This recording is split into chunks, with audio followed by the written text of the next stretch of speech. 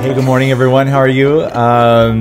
We wanted to do another segment with Sanchez from Alderus Mortgage. Good morning. Good morning. Hope you're doing well. How was your weekend? It was great. Good. It was good. Busy, yeah, too. Good. Today, we want to talk about how to build and improve your credit score. And I really value Jules's knowledge, and she's always, letting me know what's new and things like that. So it's a really, really important topic for all home buyers. Doesn't matter if you're jumbo or first-time home buyer. So tell everyone how important it is to have a good credit score. Well, tell everyone how important a good credit score is for any buyer.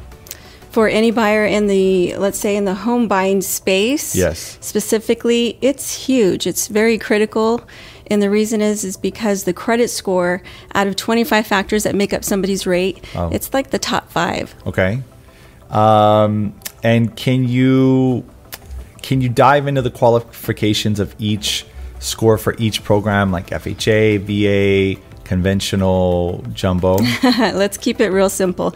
So most of your government loans, like VA and FHA, those are in USDA. Let's not forget USDA. We don't see a lot of USDA out in Las Vegas, but we do see in the surrounding areas. So when we talk about government loans, typically right now we're seeing about a 580 as a minimum credit score. You can actually, now is that pretty? Not so much, but it's still an entry. You can still get in. Typically on an FHA, you want to have at least a 640 to see those better rates. Where do you see a real savings? At what score do you really see a real savings? Typically between, I would say once you get over that 700 threshold, even a 680 sometimes in that government space, you can see real savings. Okay. Is it the same for when you compare FHA to like a jumbo, or jumbo you have to have a much higher score? Oh, yeah. Well, you would be surprised. Okay. So there's some caveats there. Okay. So in the jumbo space, actually, I wrote down a couple of things here with jumbo, because I had to actually go back and do some pricing, because credit scores have, not credit scores have changed, but the rules when it comes to credit scores, it was a lot stricter. They've loosened up, I would say, just a tad, not a bunch, but a tad. And so even in the jumbo space, you could actually get a jumbo loan with a 661 score. Okay. Which is surprising. 20% down, 661. There's all these other factors that got to play in, but we're talking about credit score. And where does jumbo start?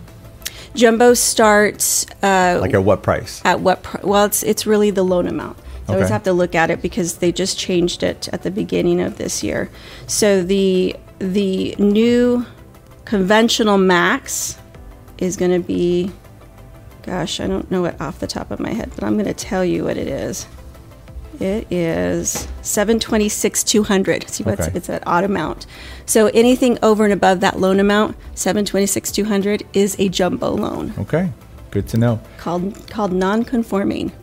What is the easiest program to qualify for with a low credit score, and what's the lowest credit score that you can have to get a mortgage? Again, I would say 580, and we're going back to those two government programs, would be FHA and even USDA. I think I remember credit scores being as low as 520. Ooh. Is that correct or no? It could have been back in the day. Or 540, or it was pretty low.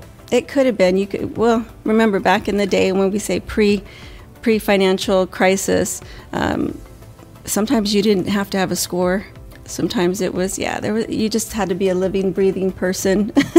You could get a loan. Do you see the minimum scores changing? Are they talking about them changing? I don't see them maybe loosening much more than they have. They did loosen.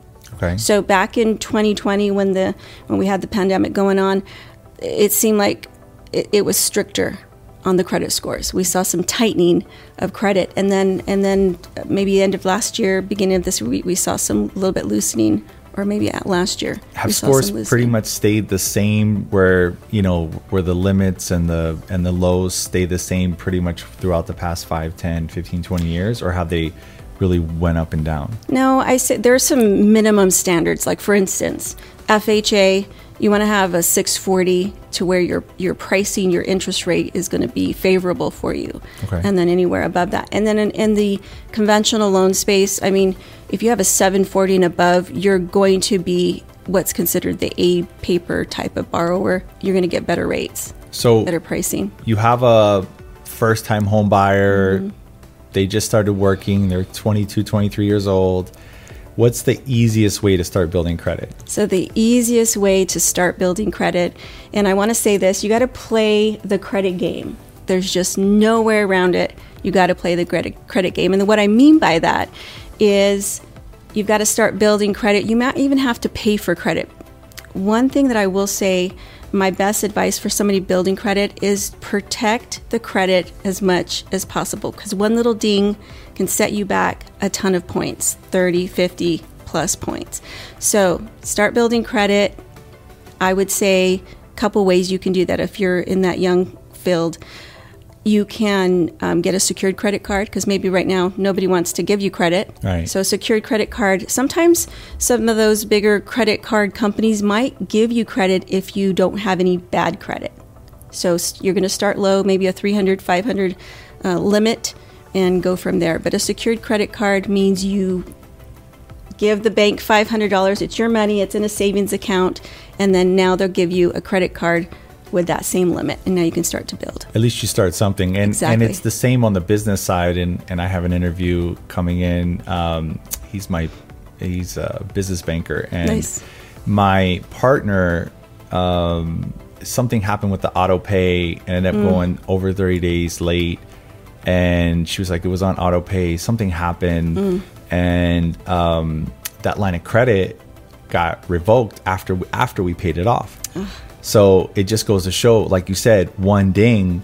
And, I've called him and said, hey, can we get that line of credit? Blah, blah, blah. And he goes, no, we got to do full financials now. Things have changed. Yeah. And you hate to hear that, right? Things have changed. Things but have changed. And they are constantly changing. They are. And so it's really important to make sure you do not go over 30 days late. Do not. 100%. And here's a little tip I have for you is if you are just started out credit, or you have a hard time remembering, you can set yourself reminders and such, but I would say if you have a credit card, get set up on an automatic payment. Right. Do it. Right. Because it's going to just draft out your minimum payment. So it might be $25. It might be, depending on what your balance is.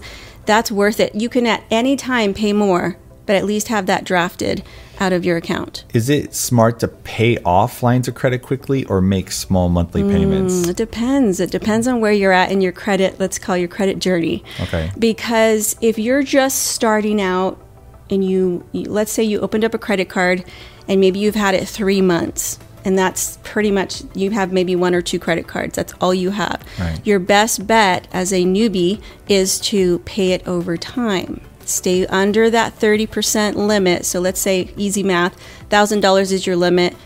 30% of that limit is $300. You want to stay under that balance, but just pay it over time until you pay it off.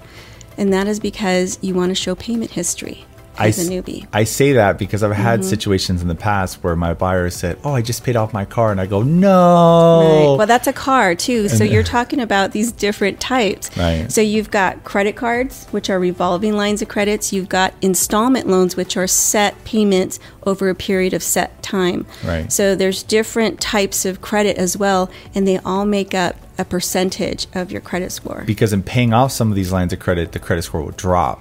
Possibly. Now, what I've seen is when you have established credit and you pay your balance off every month, it seems to actually help you. Okay. But when you're starting out, you want that payment history, because if you just keep paying it off, yes, you have an open credit account that shows it's in good standing, but there's no payment history. So again, it depends on where you're at in your credit journey. Okay. Give me your best success story when it comes to somebody that came in, the credit was just garbage, and you were able to get them, to have credit to buy a home. I'm glad you asked me that because I do have a couple of them. But I'm going to talk about Kent.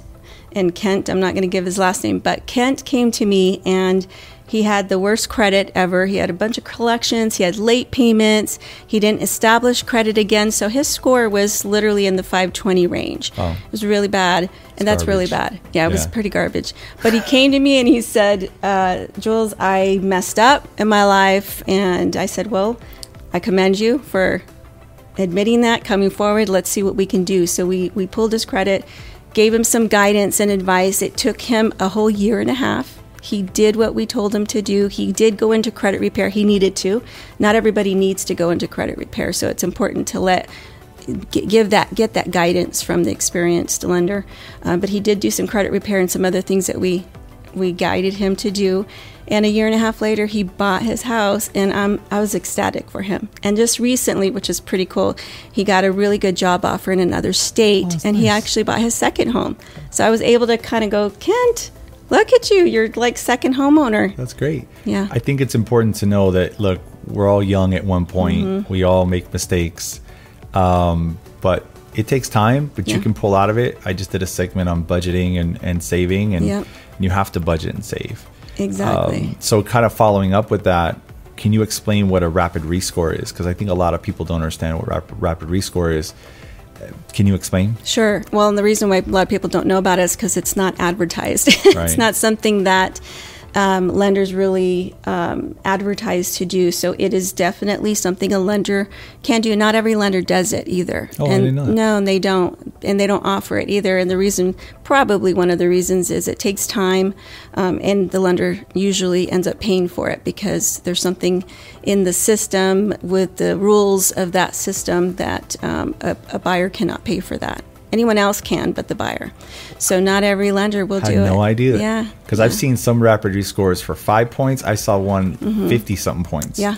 And I was like, wow, that's amazing. Yeah. But you have to pay something down. You have to go through this and not pay it off. So well, the main couple reasons why a lender might give you guidance to do the rescore is for those kinds of reasons. Maybe you pay down some credit cards and your credit score hasn't adjusted, because creditors, especially with credit cards, they don't report to the bureaus but maybe every 30 to 60 days. Right. So, if you're wanting to buy now or something hit where you're already in contract and now your score is affected, you need something quick. Right. And so the rapid rescore is going to allow, it's really what it is, it's just an update to your credit. Right. And it's not necessarily temporary, it just happens right away because there's a service that each lender would use, and then they go in and actually update the balance, update at the bureau level, update everything, and then it results in the score. Okay. Yeah. So I get these clients that say, hey, I'm going to co-sign for my niece's car, but I need to buy a house. Can you explain why not to do that? Yes, and I'll also explain how you can actually get past that, or if you've already done it. So yes, absolutely. If you're trying to buy a house, you want your debt ratios to be lower. You don't want to involve yourself in not only pulling the credit, creating another credit account, but also then you have this debt. And the reason why you have that debt, even though it's somebody else's, it also depends on if that person is a joint signer on that as well. So I would say if you're going to do it, try not to do it when you're going to buy a house. But if you've already done it, or you're going to do it because there's a need and you just can't get around it, make sure that other person is a joint owner or a joint account holder on that. Because if you're the sole owner, you are responsible for it, right? Even if somebody else is paying that debt. Okay. Yeah. But if you are joint, here's the rule when it comes to mortgages, and it's been the rule for a while. If you can prove by bank statements, canceled checks, that other party is actually making the payment directly to that, let's say it's an auto loan company, directly to the auto loan company, then we can eliminate that debt from your debt ratios. Do all lenders allow that? It's not necessarily a lender, if a lender will allow it. I guess in some cases, if they have what's called an overlay or an extra rule, then maybe they won't allow it. But the standard guidelines for lending allows. That's good, because I think a lot of people don't know that. Right. Right. Any other words of advice for somebody trying to build their credit that's trying to buy a house? I would just say be patient. If you're rebuilding and building are two different things. But if you're building credit, I think you can build credit a lot quicker. I would say get maybe 2 or 3 credit cards. Revolving credit makes up 30 to 35% of your score. Okay. So the way that you manage it is huge, and also making sure that you stay under 30% of that limit at all time. Okay. At all times, yeah. And last question, because a lot of people have bad credit. Is there any loan programs out there for credit challenged people? So that's a big question. Yeah, there's some out there. They're not going to be traditional though. And a lot of times if you want to get into a home and your credit is not that great, a lot of times you've got to make up for it with a larger down payment, okay. Sometimes 20, 30, even more. We talk about hard money loans. I think they're going to be calling hard money loans something different these days. Okay. But didn't know that. yeah, they're going to, I can't remember the term, but they're not going to be called hard money loans anymore. But it's not something a traditional lender like ourselves or a retail lender will do. But there could be. Those are harder to find, I believe. And I guess that makes the lender feel more warm and fuzzy because it's all about you're risk. putting 25, 30% down, 35, for the market to drop 20, 30% is extremely rare. Right. So, right. Well, thank you so much for coming back. Thank you, Nate. I know it's always early in the morning here. It gets us early in the morning. Because everybody starts coming in the office. Sure. It gets crazy. But I really appreciate you being here and talking about how to build credit and fix credit and things like that, because some people, they just don't know. So exactly. Thank you so much. Thank you, Nate. All right. Thanks.